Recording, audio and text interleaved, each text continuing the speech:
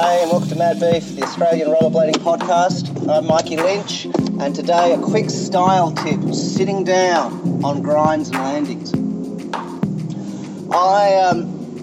I'm not a great skater, but I know great skating when I see it, and I've watched a lot of great skating, and so there are things to aspire to in making for great skating. And one of the simplest of those that has far-reaching impact on your on the skating, as I see it, is sitting down, bending the knees, dropping low,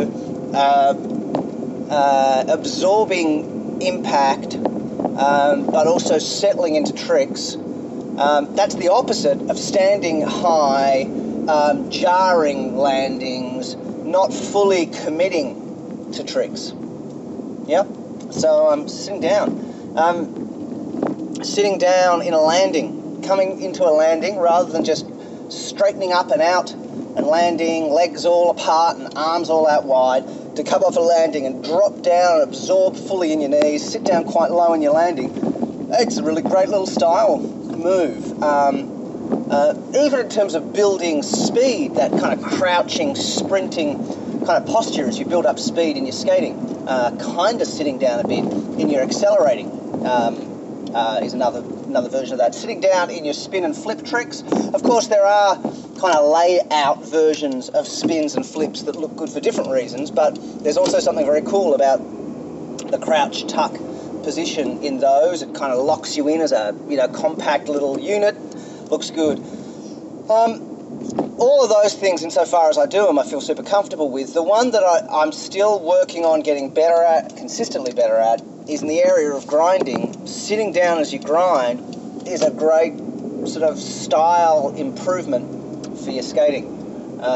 So that when you hit a sole grind, you're not just standing up fully above your sole foot as you slide along, and then jumping out fully extended in your standing, but you sit right back down and bend that sole foot knee down as low as your balance and your flexibility and your strength allows.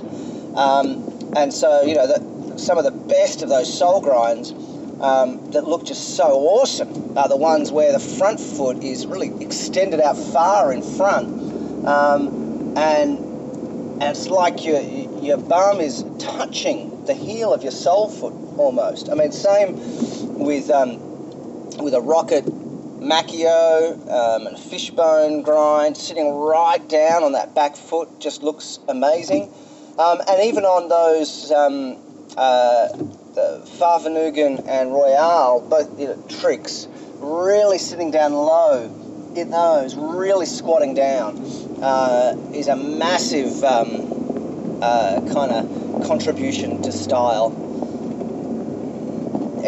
It's hard to do because it's that little bit of extra commit into the trick, but of course it actually helps you because in getting out of the trick, you're skidding out low near the obstacle you're grinding on rather than toppling out fully extended standing up. So there are real advantages to it. If you're switching up tricks a lot, of course you can't do so much of it because your legs will be tangled up beneath you if you're sitting down too low, unless there's quite a bit of break between each switch up.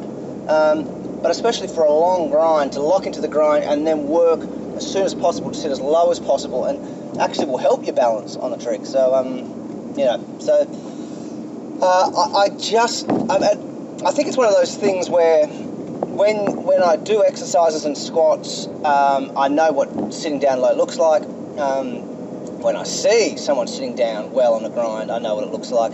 But when I'm in the midst of doing it, I might feel like I'm bending in low to a trick, and then I look at a photo of it and go, wow, I'm still standing up quite high.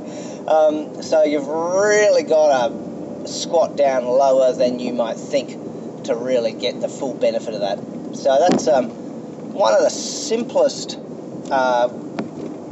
things to describe in terms of style improvement, but far-reaching in terms of good look in style, but also other benefits that comes from skating once you've got that style.